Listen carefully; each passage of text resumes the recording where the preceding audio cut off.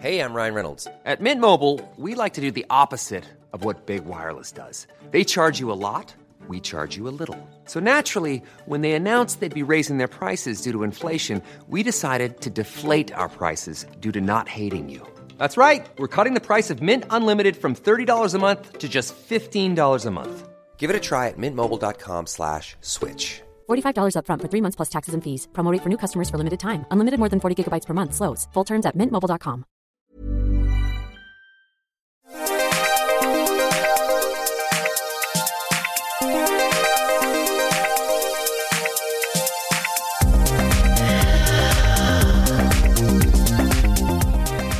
Hello and welcome to the Arsenal Women Arsecast on arsblog.com, the best podcast dedicated to the Arsenal women's team because it's the only podcast dedicated solely to the Arsenal women's team. To my knowledge, nobody has challenged me on that yet. If you do have an Arsenal women's podcast, please let me know. And we'll do what we can to expunge you so that we remain the only podcast about the Arsenal women's team. I'm going to introduce my all-star panel once again. Pippa Monique, who you all know and love. Pippa, how are you doing? I'm really good, you know. I mean, the season's coming to an end, so it feels a bit weird, but I'm good. Good to hear. And also on the panel again, we have Alex Ibacheta. I hope I haven't butchered the pronunciation there. You might remember that Alex was on one of our episodes looking at the Champions League quarterfinals. And as I said on Twitter, Alex is going to be a much more regular contributor, and we're absolutely delighted to have her. Alex, how are you doing? I'm doing really good. I'm really excited to be on this monthly because, you know, I have a lot to talk about when it comes to Arsenal. So there's not the space for it at the moment. So I'm quite excited. Excellent. And I should say as well, first of all, Pippa, you have a show, I believe, on BT Sport now. Do you want to tell us about that? Yes, it's so exciting, you know, and it's now that I'm seeing the episodes come out, it's slowly starting to sink in. So it's a weekly Saturday morning show. I believe it's aimed at kids, to be honest with you, because it explores like the science, maths, physics, and all types of numbers behind sports, all types of sports, so like F1, basketball, football, boxing, you name it. And we're lucky to have, it's on BT Sport every Saturday morning at 11 a.m. And we're lucky to have, you know, some big names in the sporting world join us every week. And we try to break a world record, which is quite entertaining every week. So yeah, it's a really good show.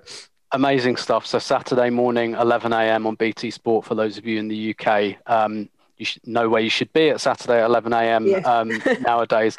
And Alex, I should also say that Alex co-presents another podcast about, well, not just the WSL, but about women's football as well. Alex, do you want to tell us a little bit about that and where people can find that? Yeah, so the podcast is called Box to Box WSL. The title can be a bit misleading because we are adventuring into a more European scene overall. But basically what we try to do is focus on tactical analysis and match analysis and lineups and stuff, things that you don't really find on a usual WSL women's football podcast. Trying to steer away from the superficial talk. So we previewed all the Women's Champions League. We did immediate post-match analysis of all the Champions League using stats, using XG, which can be contradictory, but we did use it in there. And basically, we do weekly podcasts on the WSL. And of course, with the international break coming up as well, we'll break down a few of those because there's a few tasty matches, particularly the Netherlands and the Spain match. I'm really looking forward to that one. Yeah, same here. Some really good, a lot of Arsenal interest actually in some of the international games, Netherlands, Australia as well, and Germany, Australia as well with Leonie Meyer. And so you'll see why we were keen to have Alex on the panel as well, because that's, and for those of you who perhaps don't have Twitter or don't follow me on Twitter, which you're not obliged to do, we want to put out these kind of almost mailbag type episodes monthly so that we're pushing up to having 2 podcasts about the women's team every month. And that's exactly what Alex described in the Box to Box podcast, kind of similar to what we want to do here, to talk a little bit more about the actual football, about the games, and still use the other podcasts to talk about some of the wider subjects around the women's game. But we were keen to do some more audio content on the actual football. So without further ado, we're going to do that. And we've got lots of listener questions lined up for this week, which is absolutely great. But first, there really is only one place to start. When we were planning to do these podcasts, I didn't imagine that the first subjects that we would be talking about would be the news that came out last week about Joe Montemurro stepping down as Arsenal manager at the end of the season. The news was very sudden. He told the players on Wednesday morning. Arsenal had a statement out about an hour later. So nobody knew this was coming. No journalist knew this was coming. I didn't know it was coming. So it was a real shock. It was a shock to everyone, really, I think, and it dropped really suddenly. And Pippa, if I start with you, what was just your emotional reaction as much as anything when you saw the news, and how surprised were you? I was just a bit confused, if I'm honest with you, because like you said, no one saw it coming. And I think I saw the press release first from Arsenal, the statement, and I was just thinking, what's going on here? And then there was no time to prepare, and I was obviously busy at the time, and I just couldn't understand what would lead him to that decision, although it said in the statement about spending more time with family, which is totally understandable, because since the whole lockdown began, I think only once or maybe twice he was able to see his family over that period with travel restrictions and so forth. But the fact that the players didn't know, it's just, not only is it heartbreaking for the players, for the fans as well. I'm sure there's a bit of divide, because there was, I don't know if you noticed on social media, there was quite a lot, I'm sure you noticed, to be fair, there was quite a lot of fans that were not optimistic about him staying further beyond this season. And that was my initial reaction. I was thinking, wow, did the fans get into his head and he's not used to this type of toxic type of fan base in the women's game or something? So I wasn't completely sure what the reason was, but it's going to be different and sad seeing him go. Yeah, definitely. And I'll throw that over to you in a second, Alex. But I mean, in terms of the surprise, I mean, it was an unpleasant surprise for me, because it was just the one period of the week where I was actually out. I was at a health centre waiting for a blood test, and I got the email about 5 minutes before the actual announcement came out, and they said, and that was about 12:30, and they said there's a press conference. So was you not there either? I was, yeah. Oh, you managed to make it. I couldn't make it. It was literally just last minute. Yeah, I thought I couldn't as well. I was literally waiting in this health centre for a blood test, and I was like, right, it's in an hour and a half. I'm not going to get home. Am I going to have a needle in my arm while this is going on?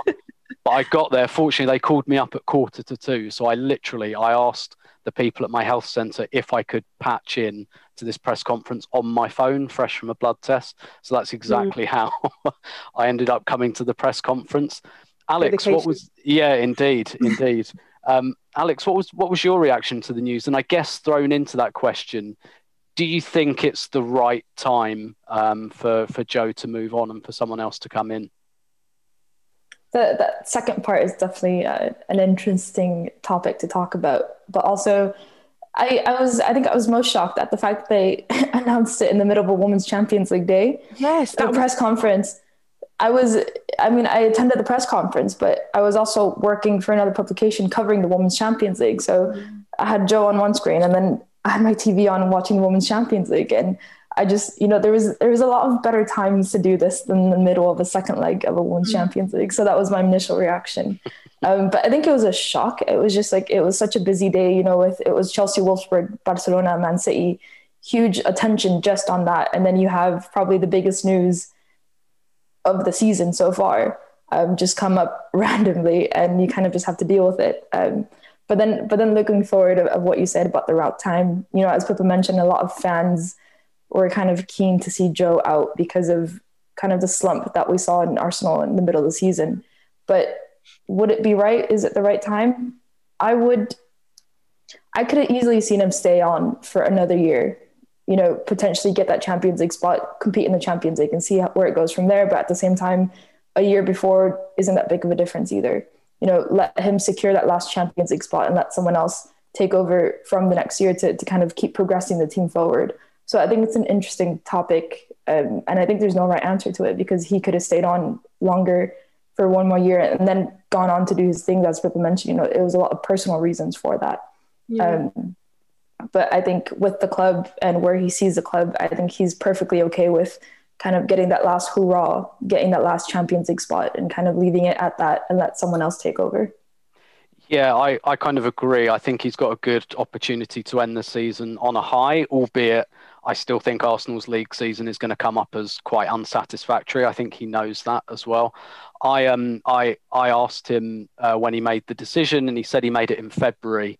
And Arsenal lost to Chelsea and Man City in February. And to me, that's what I think he meant. I think once Arsenal lost those 2 games, and obviously that's such a big question mark against him, I tend to think he thought, okay, maybe it's time to hand this over. I won't come onto it at the moment because we've got a listener question about it, but Arsenal have referred to a structural review as well that they've been doing since last summer. And, he kind of hinted as well that he thought that, not necessarily that he didn't like the direction that it was going in, but he thought maybe it was a good time to hand over. Pippa, what do you think? Do you think it's the right time to hand this over to someone else, or would you like to have seen Joe stay? I can only talk on things from like a fan perspective, from a viewer's perspective. So when he talks about, the structure and everything going forward, of course I can comprehend what he's saying, but I don't look at it from that way. For him, possibly it's the right time. You can see how frustrated he was in post-match press conferences after certain losses to other teams in like the top 4. And it just wasn't the same Joe that I met the first time I interviewed him. It just wasn't, he didn't have the same character. It didn't seem like he was this is all my opinion, of course. It didn't seem like he was enjoying it as much. And so maybe sometimes when enough is enough, you move on and the challenge may be over. Of course, at least he's staying till the end of the season. He could have just packed up when he could have, quote unquote, been fed up. But he's decided to stay till the end of the season, like Alex said, fight for that Champions League spot. I don't know if it's the right time, but I can't speak for Joe. But for fans, I think there's a big percentage of fans that probably do think it's the right time. Yeah, I have to say, honestly, and it pains me to say it because I like Joe and I get on with Joe. I think everyone gets on with Joe, to be honest. Yeah. It's very tough not to. I do kind of think it's the right time. I do think this season has been disappointing. One of the reasons I'm really disappointed is because I think the squad's really good. I think there's a lot of quality there. I think the balance of the squad is really nice. The age of the squad is really nice. I don't think this is a tough job. I think this is a really attractive job for the next person to come into. I think the club and the squad is in a good state.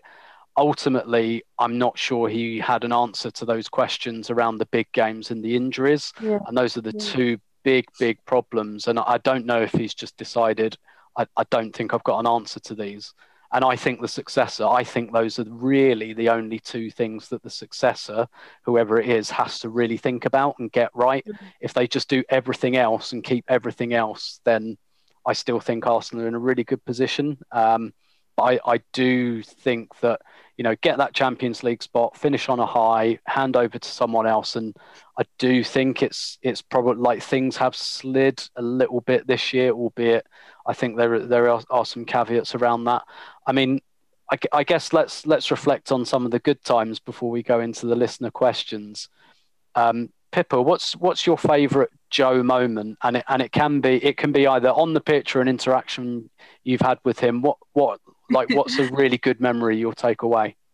There's a lot, but I remember the first time I asked him a question like this was at Kingsmeadow when Arsenal beat Chelsea 5-0. And I think I asked him something along the lines of, do you think is this your way of telling Chelsea that you're getting your title back? And obviously it was still early on in the season. So he was just very blasé, like, well, we haven't won anything yet. And he was like, I'll leave it to you journalists to make up those type of captions and those type of titles. And he just used to make a joke of the serious questions. Although I felt like deep down he was confident that Arsenal were going to win the league. He was very just like, I'll leave that for you journalists to put a spin on that. But the title's still there for anyone. He just always was really witty with his responses. Yeah. Yeah. And of course, on the touchline, so animated. He's just coaching every movement, shouting, and I just love it. I love it. I love the energy that he gives on the touchline. When he's quiet, I'm worried. Yeah, indeed. He's. I've always described him as very Australian. He wears his heart on his sleeve. Alex, what about you? When he's sat down on the sideline with his legs crossed, that's when you know it's gone wrong. Yeah. Yeah, and we have seen a bit of that this season, and the crossing himself and things like that, which probably not a great sign. Alex, what's a big Joe memory you'll take away? I think my most memorable memory isn't my favorite.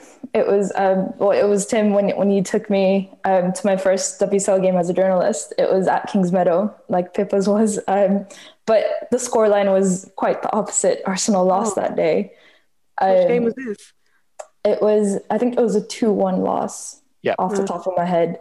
Yeah. And it was, Joe was obviously really crossed at the end of the match. And me as a new little journalist, everyone stayed quiet. Nobody wanted to ask questions. And I was just like, this is my moment to shine. I'm going to ask that first question. So I asked him the first question and he gave me a one-worded answer. And I was no. Yep, I learned my lesson that day. So that was, and then I got to know Joe obviously a lot better. Unfortunately, I've been here for not that long of a time to be able to interact with him that much, but every time, especially on these Zoom calls, they're so morbid weekly Zoom calls, everyone's kind of getting a bit tired of it, but Joe, for some reason, just comes on the most cheerful person ever. And he makes it so personal with a lot of people also, which I think makes it a lot more, it makes it easier for us to kind of interact and trust to ask harder questions if we need to. He makes, whenever he's talking to you, he says your names in all his answers. He, I think on one Zoom call, I had like a weird poster behind me and he asked me like, what's that? And then it went on to proceed calling out all of people's backgrounds. And it was just like, it makes it really enjoyable to be around. And it's kind of it's a big loss in terms of, a media aspect of it. Not a lot of coaches wear their hearts on their sleeves like Joe does. He will give you an upfront answer and he won't sugarcoat things if he doesn't want to. So I really respect that about him. I just want to chime in on that because he's so personable. Like, he always remembers your name, whether it's a Zoom call. I remember there was a time I was at the training ground and I was there for another reason. He was on the other side. He was like, "Hey, Pippa," and I was like, "Oh my God, he knows my name." Like, he remembered it. Like, it's not just at the bottom of the screen. So yeah, really personable, really nice guy. Yeah, and that really, really comes out. And I was kind of glad you said, Alex, there about it actually enables you to ask difficult questions of him.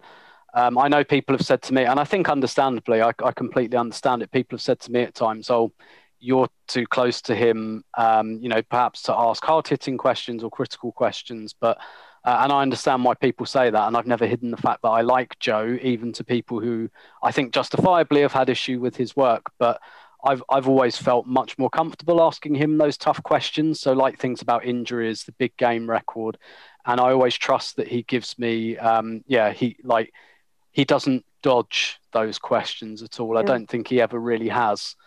So I've honestly found it really, really helpful, as much as it's kind of fun for us and that's okay for us. But, when you're putting information out for fans who aren't having a nice time sitting on a Zoom call, having a chat with Joe, and you're putting that information out, I understand why that it can come across that way. But I built up a good relationship with him over the years. And I do think overall he's done a really good job. I do think it's probably the right time to move on, but there we go. And who the successor is going to be really, really interesting, but we'll come to that in the listener question part. I just wanted to touch on, before we go to the listener questions, we should talk about more recent games, and a lot of the listener questions talk on this, but 5 wins on the bounce now, no goals conceded. Manchester United, I always suspected that United would fall off in this second half of the season, and they look a bit tired and they've got a lot of injuries. And I guess, Alex, if I come to you first, what's impressed you the most over this period of games, particularly that Man United game?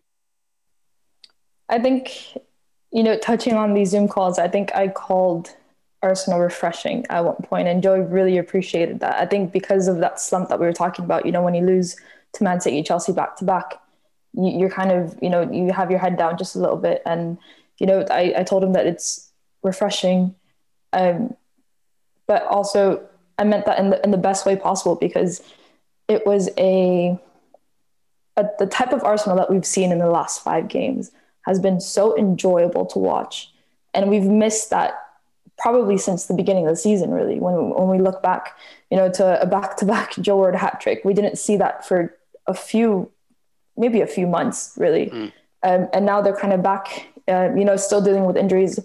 Steph Catley is still out. Kim Little was out for a little bit. Obviously, Leah Williamson has been struggling, but, the quality that's on display and the way that the players are playing at the moment is so fluid and so good to watch. It's Arsenal at their best. It's Joe Montemurro's philosophy at its best. And you're seeing a refreshing type of Arsenal who Jordan Nobbs is playing on the wing. When do you see that? But it's working. It's working because players in the midfield are fluid, because players on the wing get to cut back in also because they like that. And it enables, fullbacks like Noel Maritz and Katie McCabe to thrive on the attack. Everything is working the way it's supposed to be working for Arsenal right now. And it's really nice to watch. Yeah, definitely. And I really sense there's some momentum there. And Pippa, I wanted to ask you this question just because we don't have a listener question about it, but I think Lotte Wubben-Moy deserves some love. 5 games, no goals conceded in that time. She has played. She's been thrown in because Jen Beattie and Leah have been injured. Nominated for WSL Player of the Month for March. Massive goal against Man U. Yes. Lotte Wubben-Moy. What have you made of her in the last few games? Absolute class. I feel like she doesn't get enough.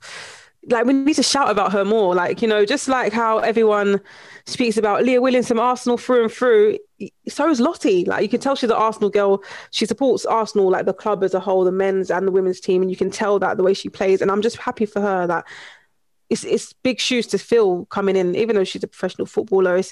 She's not the prominent name when you speak of defenders at Arsenal women. And the fact that she stepped in, got a goal against Man United, like you said, big header, big goal, and kept those clean sheets. And I'm pretty sure, correct me if I'm wrong, actually, because my memory's a mess. Yeah, it was 2 different goalkeepers as well having to play out from the back with during those games. And she's managed to just keep composure, been solid, paired up well. And I just think it's a great start to what's to come for Lottie. And East London as well, so big up. Indeed, Bow's finest, Stoke Newington. Stoke Newington's Lotte Wubben-Moy. So what we'll do now is we'll take a little break here and then we'll come back with your questions right after this.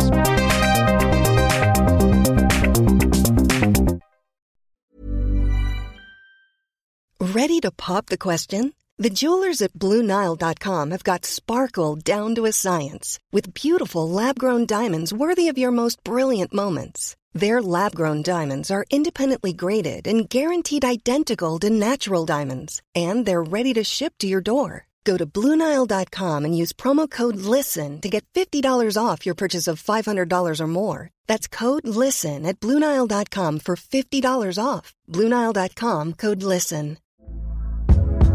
Hey there, it's Michelle Norris. I'm host of a podcast called Your Mama's Kitchen. When I travel, I'm usually looking for a way to find a taste of home when I'm not at home. And one of the things I love to do when I am at home is entertain. And Airbnb allows me to do that. When I was in California recently, I rented a house that had a great kitchen. And when we were sitting around the table, we were all thinking, we're in someone else's house. Someone could be in all of our homes as well.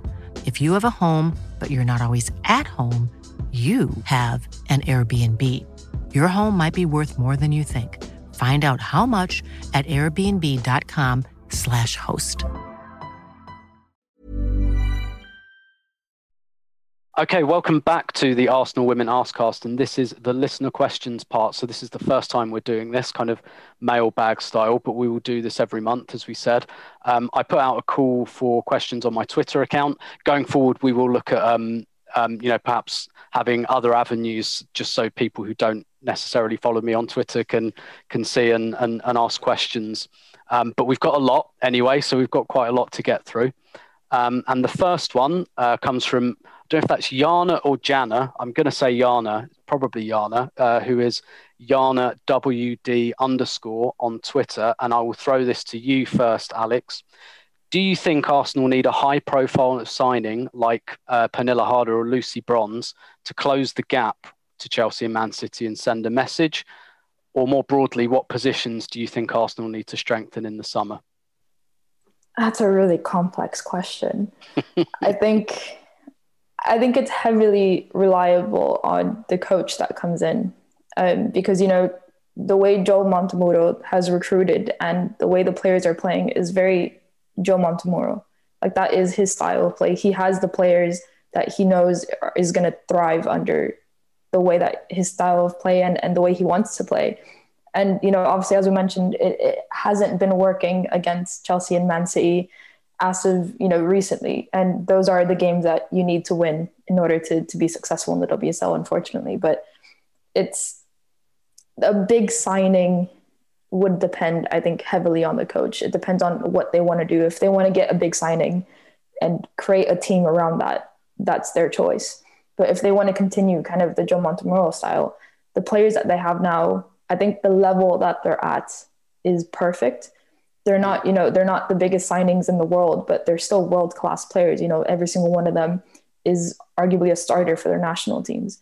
They're really big names. And I think, a signing, for example, like Fridolin Rodolfo from Wolfsburg would be a big signing for Arsenal, in my opinion, because I do think that we perhaps need a bit more of a striker reinforcement.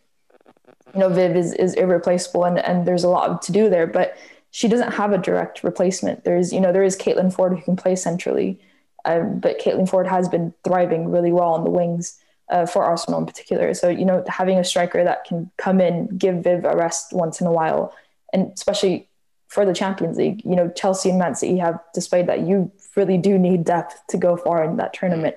And to have a player as good as Fridolin Rodolfo would be a huge shining for Arsenal. I think that would be my target. Ingrid Engen is also another Wolfsburg player who's on a lot of people's radars, but I think it would be hard for her to slot into that Arsenal midfield considering the talent that there is now. Yeah, Ingrid, because she plays the same position as Leah Volti and Malin Gut. So I agree with you, Rolfo, Swedish winger, who is going to leave Wolfsburg at the end of the season. I think there'll be quite a big bun fight for her. And I do think it's a position that Arsenal, might look at, one of those wide attacking roles. In terms of like a marquee signing, I don't know what you think, Pippa. I'm not as... It kind of depends what happens with Vivianne Miedema, and we do have questions about this, because while Arsenal have Vivianne Miedema, they have, in my opinion, the marquee player and, one of the best players in the world. If they were to lose Viv, then it's a question of how Arsenal would go about replacing her. Would they go for that? Would they try and go for someone of close billing, or would they try and sign 2 or 3 players? What are your views on Arsenal signing, I guess, a marquee player to send a message versus what they've probably been doing, and kind of just looking at maybe players who are slightly more under the radar and building that way? Oh, see, I had a thought about this in January when there was the rumor that Vivianne could be leaving either in January at the end of the season. And it's going to sound quite controversial, to be honest with you. I'm not sure you two are going to like me after this, but we'll find out. I had this thought because there was this, I don't know if you remember, there was speculation that Viv could go to Lyon if Arsenal don't qualify for Champions League football. And I thought to myself, this brand new Sky Sports deal that, everyone here in England will be having to watch regular WSL football with BBC. And there's a name that's kind of just gone under the radars now because she's not really in the mix of the English media, and that's Nikita Parris.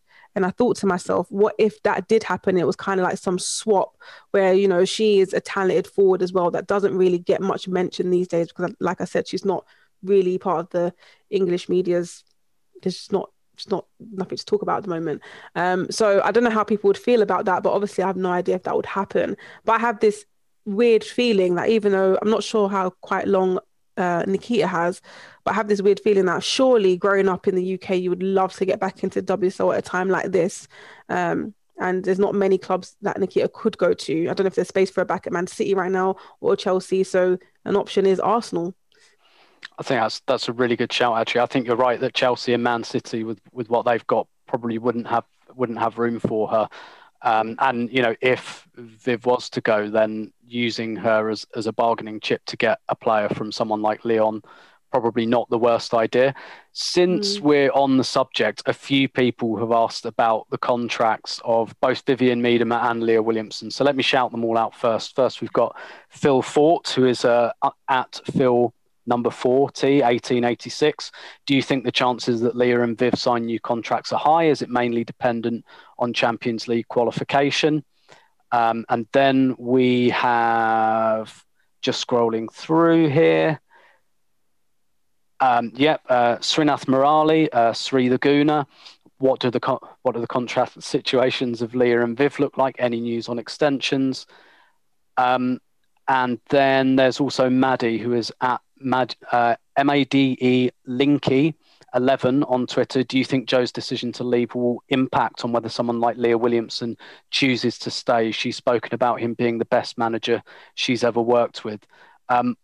Before I throw this over, why don't I kind of field that a little bit? So with Viv, I don't know the ins and outs of the contract situation absolutely intimately. I know it remains unsigned. And I'm not sure whether Champions League football is the absolute kicker.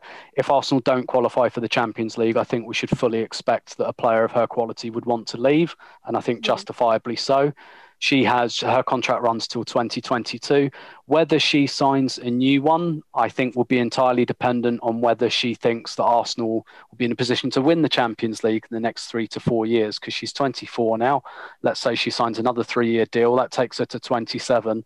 A player like Vivianne Miedema should not get to the age of 27 without winning the Champions League. And so it will be down to Arsenal to convince her.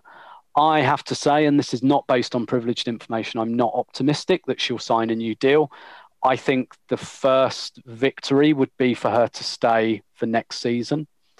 I think there are clauses in the contract that would make a move to another WSL club difficult this summer, but obviously she'd be a free agent next summer. So Arsenal might have a decision to make about whether they choose to cash in versus keeping her for another year. That's my feeling on that one. On Leah, I don't know if the situation with Joe changes anything. I was told a few weeks ago that was most likely to be done. But I don't know if anything has changed there. And obviously that's slightly more urgent because her contract runs out in the summer. So that's, I guess, based on the information I have. Alex, what do you reckon? Let's talk about Viv here. Is your feeling that she'll stay? It's not a good feeling that I have towards Viv staying. I think because, I think you hit it on the nail there, Tim. I think it's really dependent on Champions League. A team like Arsenal, a team like a player like Viv, well, she is a team basically because she can do anything. But a player of Viv's caliber, you can't have her sitting out of the Champions League. That's a disaster pretty much. You can't. And if Arsenal don't take that next step to be better than they have this season in particular, a player like Viv doesn't deserve to be on a team who can't take her kind of quality and like take advantage of her quality and take the team higher because of that quality, if that makes sense. I have no idea if that made sense, but kind of just, she is such a good player that she needs to be on the biggest stage possible. She needs to be winning that Champions League. She needs to be on a team who can consistently perform, feed her the balls to score, let her have 7-8 goals and every so often, and let her play that free role that she likes to play. We do know that she likes to drop into the midfield. So if she's going to go somewhere, I think that's a big aspect for Viv, is that she doesn't like to be constrained. So if she were to leave, it would need to be a team that would accommodate to that. And they're not just going to use her as that central number 9 striker who never drops past the penalty box, for example. I think that's going to be very telling of the team that she goes to. And, when we talk about WSL teams, maybe throw in a question to both of you. Like, do you see Viv signing for another WSL team outside of Arsenal? Do you think if she leaves, it would have to be outside the WSL? What do you reckon, Pippa? My initial reaction is a team outside of the WSL. I don't know why. I can't see her going to any other team. And if I did, it would probably be somewhere like Man United, maybe, because that's where there's a little bit of space, I guess. But I'm sure any team would have her, to be fair. Any team would have her. I mean, Chelsea probably aren't looking for another forward at this stage. I mean, Man City would make me nervous, to be honest, because they need a centre forward, I think, badly. In fact, I think the fact they didn't sign one last summer might cost them the league title. They will definitely be in the market for one. Like I said, I don't see that happening this summer. I don't think Arsenal would let that happen. I'm not sure the contract allows that to happen. But in 2022, Arsenal what Arsenal want wouldn't be a factor anymore. So I admit that makes me nervous. Maybe Man United makes me nervous as well if they up and she's talked about the WSL being a really, really great league, but we know she's played in Germany before and she was perfectly settled in Germany. Someone like PSG challenging Lyon. I think Alex is right. The style of play is absolutely important to her. And that's one of the reasons she signed her last contract to Arsenal, which was a new deal because of the way Arsenal play under Joe. But that's one to keep an eye on. I will be really happy if she's here next season, put it that way. And then I'll kind of worry about the contract after that. But we'll see. Okay, so that's enough discussion about Viv's contract because, frankly, it's slightly depressing, if I'm completely honest.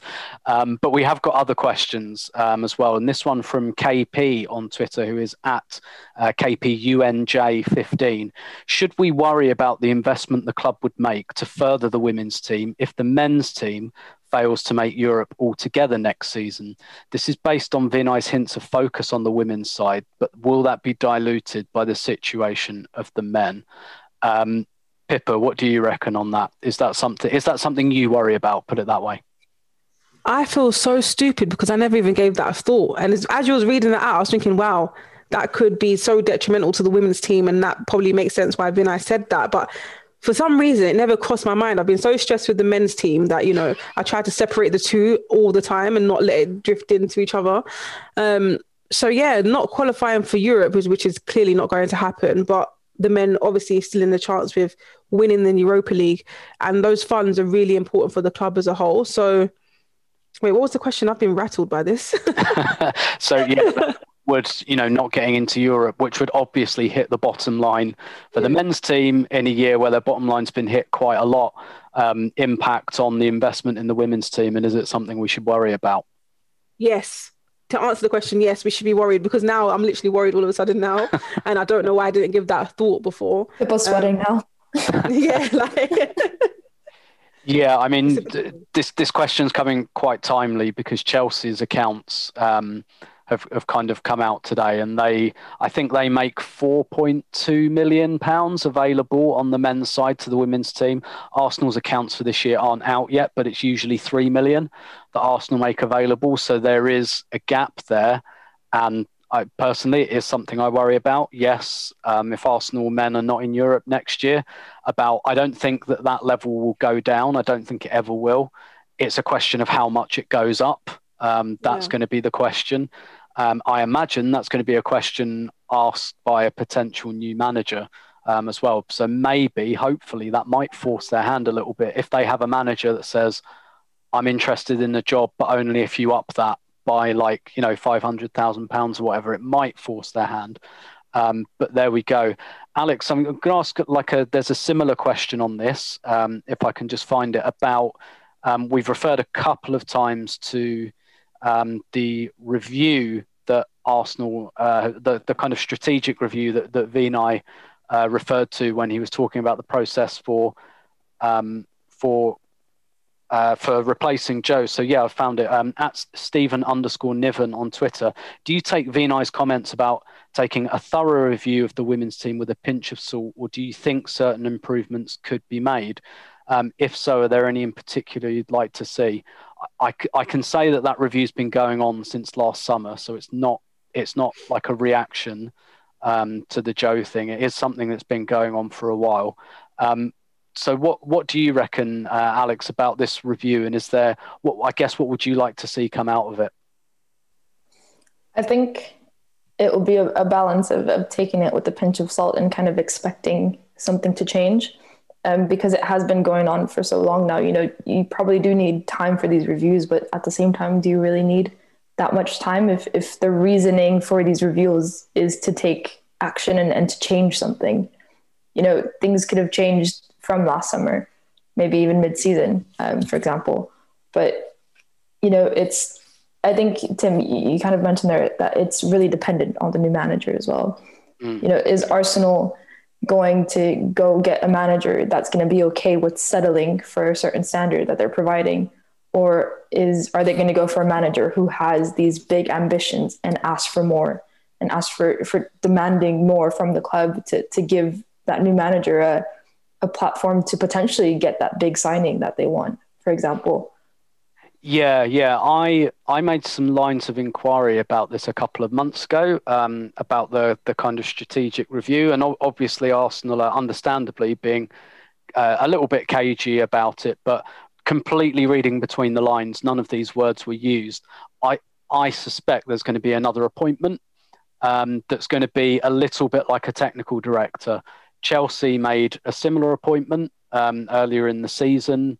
And I think we might see that. And so whether that changes Claire Wheatley's role as head of women's football, which is, I think, largely an administrative role, or whether they bring in someone who's really going to work with the manager on things like contracts, transfers, things like that. I think Joe hinted at something like that in his press conference when he talked about the strategic review, and he hinted that maybe the role of manager might change, and whether that's to work with someone like that. So that's my guess, based on a conversation I had, but it is just a guess.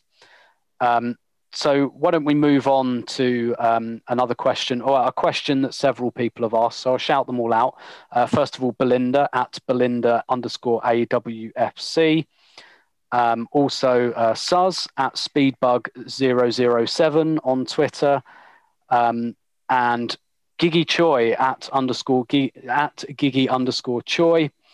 They're all asking, and as well as Leontine Dawn as well, have all asked about the new manager and who you'd like to see as the new manager. Personally, I haven't really got a clue.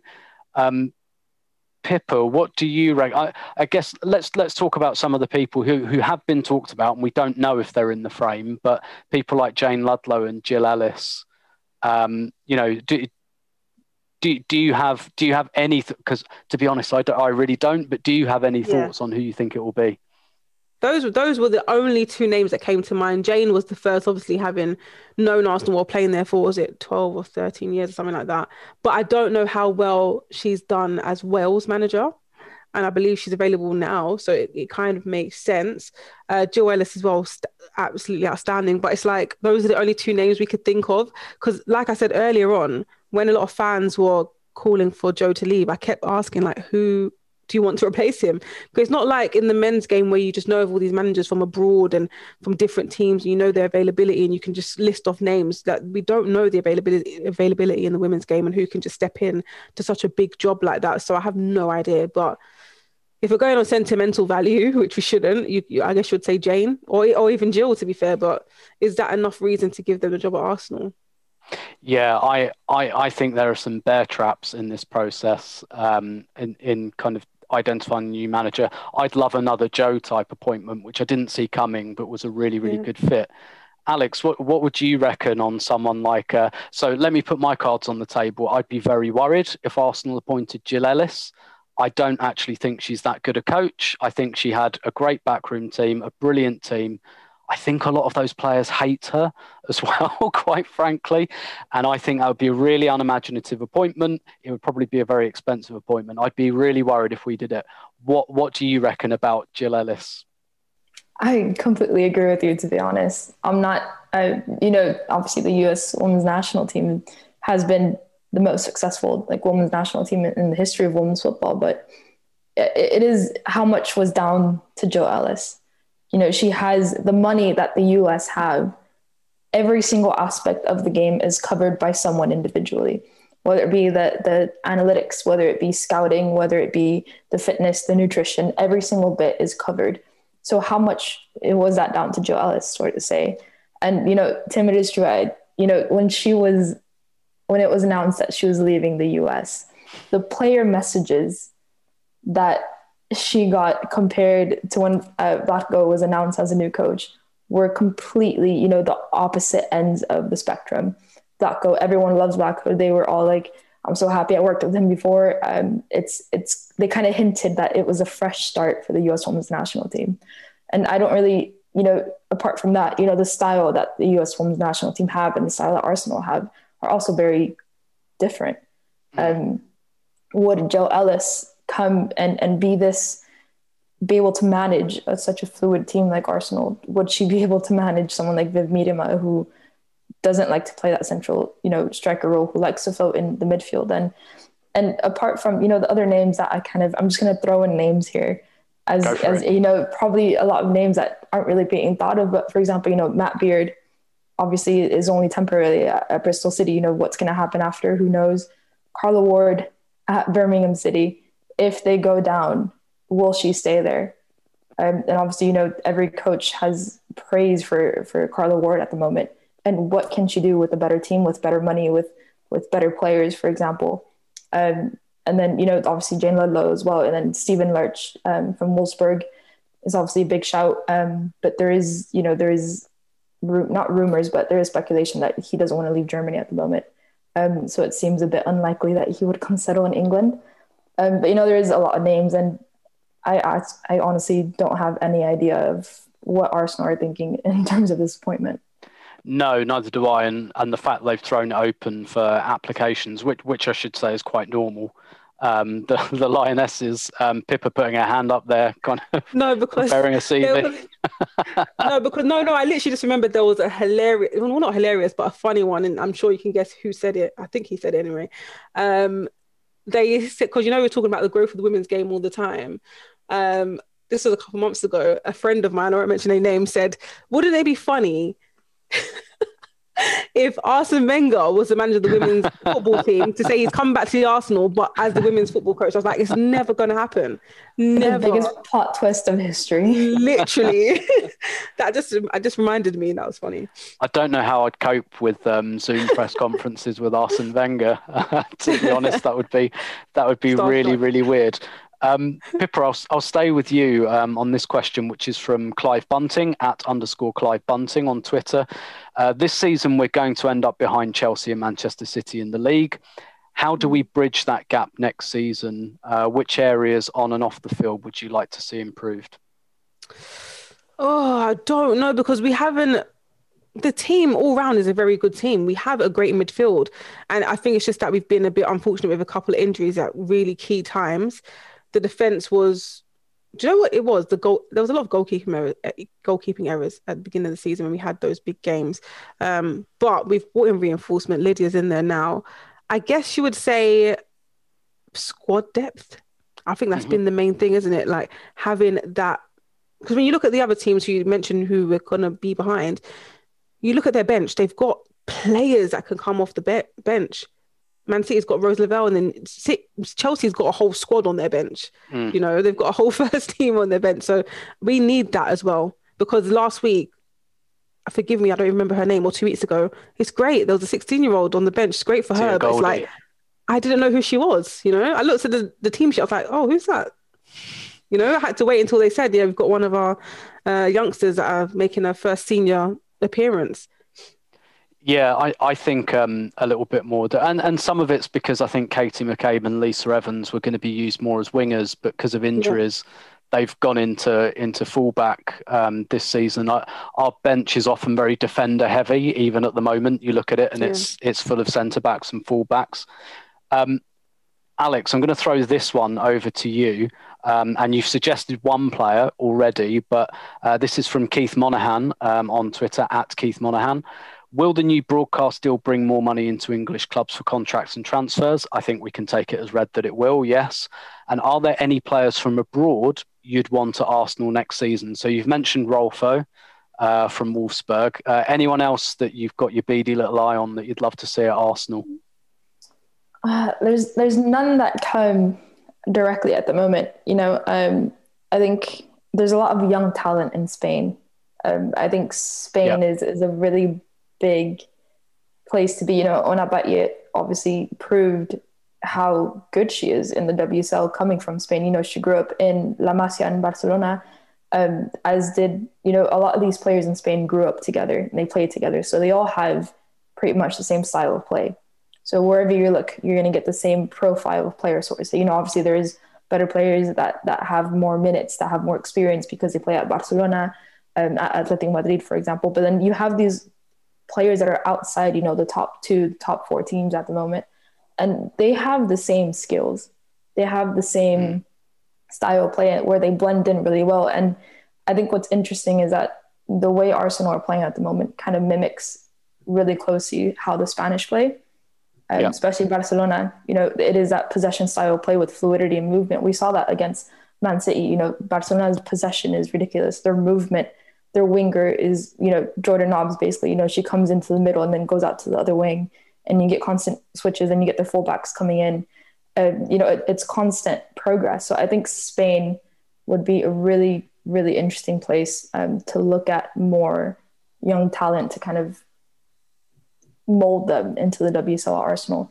But in terms of big names, I think Rodolfo and again are the first two that come to mind. You know, obviously Leah Schuler has impressed me a lot this season, but I think she's tied down at Bayern Munich for quite a few years now. But yeah, I would say, you know, Barcelona is kind of the place to, I mean, not Barcelona, I think Spain in general is kind of the place to go when you're looking at new and fresh talent. Yeah, I think Spain are going to have a big say in the Euros next year. I really do. I quite fancy them to win it, actually. And you look at Arsenal, kind of built off of the Dutch players quite recently, and I think Spain might be the new Netherlands in terms of that big European power as well. I don't really have, like, I don't watch enough, I think, of leagues abroad to really kind of to suggest names in terms of signings. But I think Spain is like the next place. I think we had Germany, we've had Netherlands. I think it's going to be Spain where a lot of the talent's coming out. You know, unless in the Euros, I think they're going to impress everybody. You know, the talent, you know, it's at the moment I think they are kind of the new Netherlands, where they have kind of this core group of players that have played together for X amount of time. And then obviously the Spain national team, it has a lot of Barcelona players. So you have essentially the same midfield trio of Alexia Putellas, Patrick Guijarro, and Aitana Bonmatí, who have been playing together for years and years now. So then Spain kind of emulates everything that's going on in Spain. Not to sound too repetitive, but I think they will impress. And I think they do go up. I think they do compare really well to the Dutch. Yeah, absolutely. Pippa, I'm going to throw this one open to you, which is from AWFC and San Antonio. I think that's San Antonio Spurs, because there's a basketball emoji after it. Should we sign another right winger and move Beth Mead back to centre forward? I mean, it's a good shout. I mean, yeah, we need to see more, because I feel like in some games, not all, Beth does go missing a little bit on that right wing. But when she's playing really well, she gets the perfect crosses in, and she's got the pace, and she can battle up against pretty much anyone on that wing.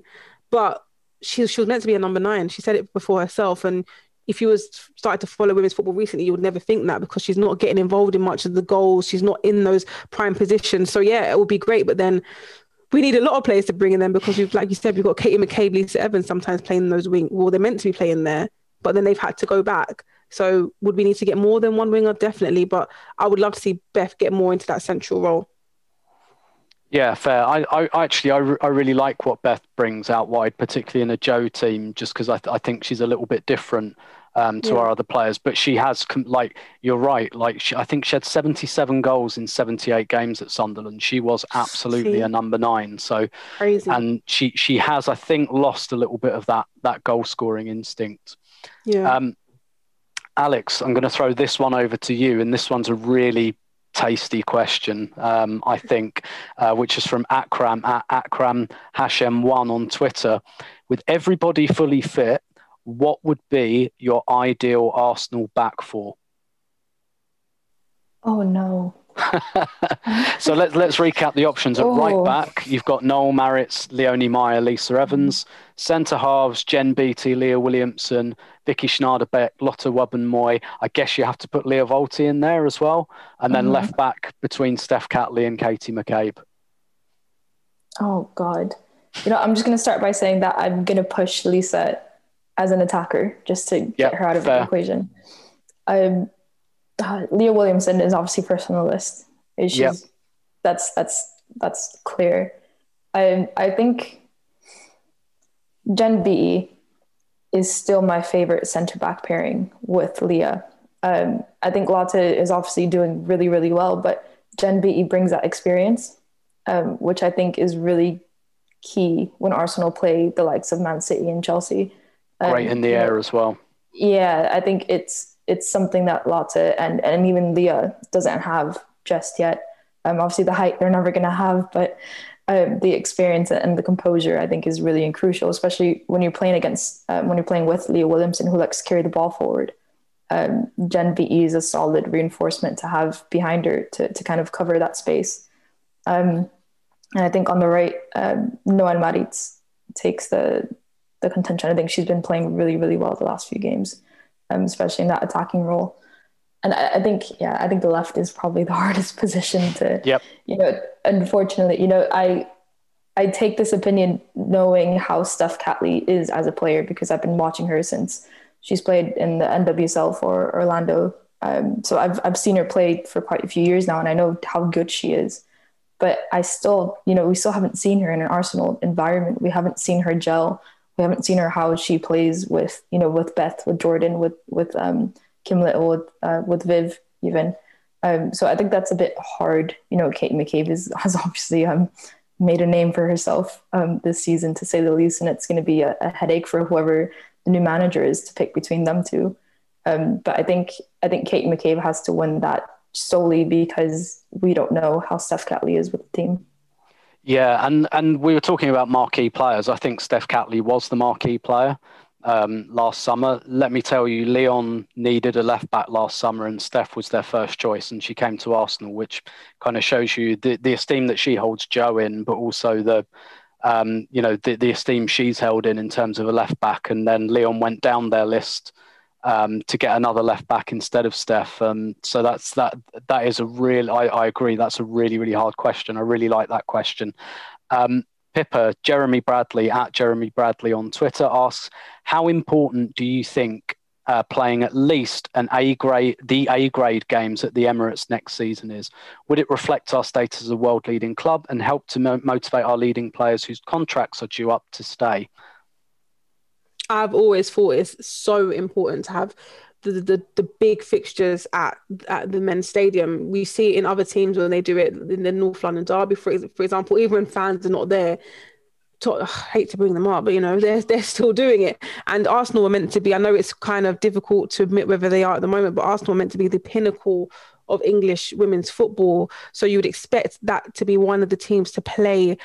Arsenal women should be playing at the Emirates, especially for big games, whether it's against Arsenal, Chelsea, the big London derby, whether it's the North London derby, even if it's against Manchester United, no matter if it's a big fixture that they want to get lots of eyes on, if the broadcasters are bigging it up for, they love to do in the men's game when it's literally, let's say it's, the Manchester derby and it's probably going to be a boring 0-0 draw, but they hype it up for all throughout the week. If they want that same attention for the women's game, they should be putting it in those big stadiums where lots of fans will come and watch, get to know the team a bit more and know what to look forward to, and then follow the game to Meadow Park or another big game at the Emirates. It's so important. Yeah, definitely. I do think we'll see. I think we'd have seen it this season were it not for the pandemic. I think Spurs coming into the WSL opens it up, because one of the things Arsenal are kind of worried about is you effectively lose home advantage in a way, because, they know Meadow Park so well, but they're so much better than Spurs that I think, for a North London derby, they could give up playing at Meadow Park and play at the Emirates and still expect to win. But just for bragging rights, every Arsenal fan's going to that game, whether they've even heard of the women's team or not, they're going. Yeah, exactly. I think they've also proven it at the Tottenham Stadium. It's a big stadium. It's probably more intimidating than the Emirates because of its, it is sad to say, but it is a lot newer and more kind of grand. But I don't see I get, Joe has hinted that Meadow Park is kind of their comfort zone. Yeah, but I don't. They're if they play their football, there's no way that they're losing, some of these matches. Yeah, definitely. And I do think we'll see that a bit more going forwards, particularly with the Sky Sports deal. They'll want the eyeballs. Got two questions left, so I'm going to throw the first one to you, Alex. And it comes from Liam, who is at Liam Twitter. That's a very good username with a 15 in. Is Leah Volti's role in the team understated? She's vital in midfield and she's slotted seamlessly into central defence, all while being an excellent ball progressor and so two-footed. So I think that among Arsenal fans, her value is quite well known. But what about more widely? Do you think Leah Volti is quite underrated? Yes, and yes. I don't think her name is known enough for her footballing, like on the pitch stuff. I think it goes completely under the radar, kind of like Kim Little. They play a very similar role in that they don't score. They don't do 6-goal hat tricks like Viv does. They don't assist as much, but they play that crucial role to connect. We do know that Joe Montemurro style play likes to play out the back. So when you have, the two center backs drop in so deeply, the only reason why this style of play works is because you have someone like Leah Walty and Kim Little who drop. And Leah Walty, it usually is Leah Walty who receives that ball in that gap, gets it, keeps possession, turns a 1v1 on whatever midfielder is on her, and she distributes to start the attack. I think that role is really important for a team that likes to keep possession. I think her distributing, her carrying the ball, her ability to shield the ball and take on 1v1s like no problem whatsoever.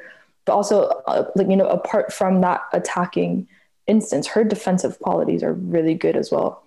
She's good for a tackle, she's good for a header, and she makes Leah Williamson's and whatever center back is there, their life is so much easier because someone like Leah Walty is there. So I definitely do think that her role in the Arsenal team in particular is really, really important to the way that they want to play. And when you see that, especially now in center back role, you kind of see her strong quality. She's not a Leah Williamson who gets the ball and carries it as forward, she gets the ball from it and she distributes so well. And I think that's her biggest quality, especially, I think she's left foot, right foot, whatever you want, all around player. I think really underrated worldwide. Yeah. Snake hips.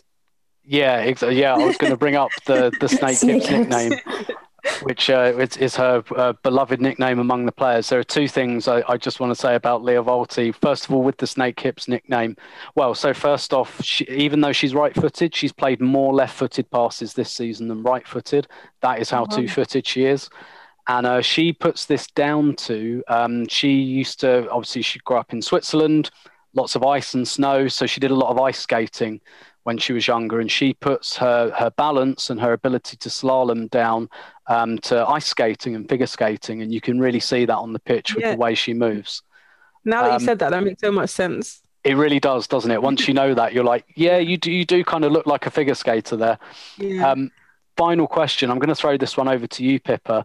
We've talked a little bit about managerial candidates, and I think we've all concluded that we really don't know. and I think Arsenal don't know at the moment, so I think that's kind of all right. But George Thurley, who is at GeorgeOliver22 on Twitter, says, what about Casey Stoney as a replacement for Joe? Do you think that A, she would be good, and B, that she'd be willing to leave Manchester United? Well, my laugh says it all, because A, I think she'll be definitely good. We've seen that what she's done with Manchester United, who's pretty much a newly formed team. But B, I think she's so far into her project, and I from what I see, I feel like she's enjoying her team and her progress so much that why would she want to leave? And they're in a good position, and she's done incredibly well with them as well. I think she'll be outstanding from what I've seen, because when I first heard that Casey Stoney, forgive me for this, that she was going to be manager for Man United, I was thinking, really? Like, what type of experience? Like, what? Man United are a big club, even though the women's team were non-existent. It's a big, parent club to form a women's team. And I was thinking, that's gigantic shoes for Casey Stoney to fill. But I'm sure I'm not the only one that's thought that. She's silenced pretty much every critic for what she's achieved. So for her to move, I know it'll be sentimental value once again, having someone like Casey Stoney at Arsenal, because yes, she was at Arsenal, but does that mean she should go back and manage them? I think she's very happy where she is. Yeah, I can't see her leaving Man U, particularly at this stage of their project. She actually did, she was player manager at Chelsea when she was 27. In like 2009. It was only for about half a season, but she stepped in as player manager, and Chelsea offered her the role full time. Really? because their women's team was broke at that time and they were close to folding. And do you know who wrote them a check to save them? John Terry. Really? John Terry wrote a check. Eni Aluko told me that. I should have known that. Eni told me that recently. Yep. John Terry in 2009. John Terry took money out of his own personal account to keep the women's team going, and Casey handed over the manager to Matt Beard, I think. Alex, sorry, you were going to come in there. It was at Casey's last press conference. Someone was about to ask for a question. I think it was Emma Sanders, and before I think the question was even asked, she was like, "No, I'm not going to Arsenal." Really? She got that out of the way real quick. She probably knew that she was probably going to be linked to the job, and a lot of questions were going to be asked. So she got that right out of the way at the beginning of the press conference. I think what Pippa said is spot on. I think she's too invested in Manchester United at the moment, and the progress that they have. They've gotten so close to a Champions League spot this season. That's only going to leave a bitter taste in Casey Stoney's just career if she leaves now. So I think Casey Stoney, she would be probably one of the most perfect fitting managers for Arsenal at the moment. We've seen what she can do with non-big Sam Kerr, Pernille Harder sightings. Obviously she has Tobin and Kristen, but Tobin and Kristen slotted, she didn't change anything when they came in. So I think Casey, the way she manages would be kind of perfect to kind of take over from Joe and that style of play. But yeah, she instantly denied it. So that's a dead end. Yeah, I definitely don't see that at this stage of her career. But obviously we will wait with bated breath to see who the new manager is, and I'm going to be working overtime to try and find out who they're talking to, etc. But we better leave it there for the. Oh, sorry, Pippa, you look like you were about to say something. Go for it. I just had a thought. Do you think it'll be someone that's already involved at Arsenal, like maybe a Mertesacker or someone like that, or no?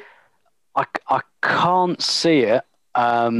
Personally, there's no on the women's side, because I imagine Aaron Dantino, who is the assistant, he won't want it. I don't think he's a video analyst. I think he'll go with Joe anyway. He also has family in Australia, so I don't know, but I think he'll probably go as well. So it's weird because in the past there's been like a Laura Harvey there. Emma Hayes was on the staff at Arsenal and she left because she didn't get a chance. I don't see that this time. I think it will just be an applicant, and it will be an applicant that potentially impresses them, but we'll see. And I'll be on WhatsApp if I find out anything different, Pippa. So I'll let you know if I find anything out, but we better leave it there for this month. Thank you so much for all of your questions. Really, really great questions, really great discussion. Thanks again to my guests, Pippa, who you can find on Twitter at Pippa Monique. Pippa, thanks very much. Thank you as always. And Alex, I'm going to let you say your surname so that I don't butcher it again. Alex, take it away with where people can find you on Twitter. It's at Alex Ibaceta 23. Ibaceta, okay. Yeah. Okay, not the Ibaceta, yes, yeah. Yeah, it's you know what, I've accepted it. It's a very common pronunciation, because I think most people don't know whether to do the Spanish pronunciation or kind of the Italian sounding hard che, but you know what, I've accepted it. I'm okay with it. Yeah, indeed. Okay, thank you very much, Alex and Pippa, and we'll be back with another one of these mailbag episodes next month, probably after the season's over, actually, because it ends in less than a month, so we'll probably do a bit of an end of season round table. But until then, thanks so much. Hope you enjoyed the episode, and we will catch you next time on the Arsenal Women Arsecast.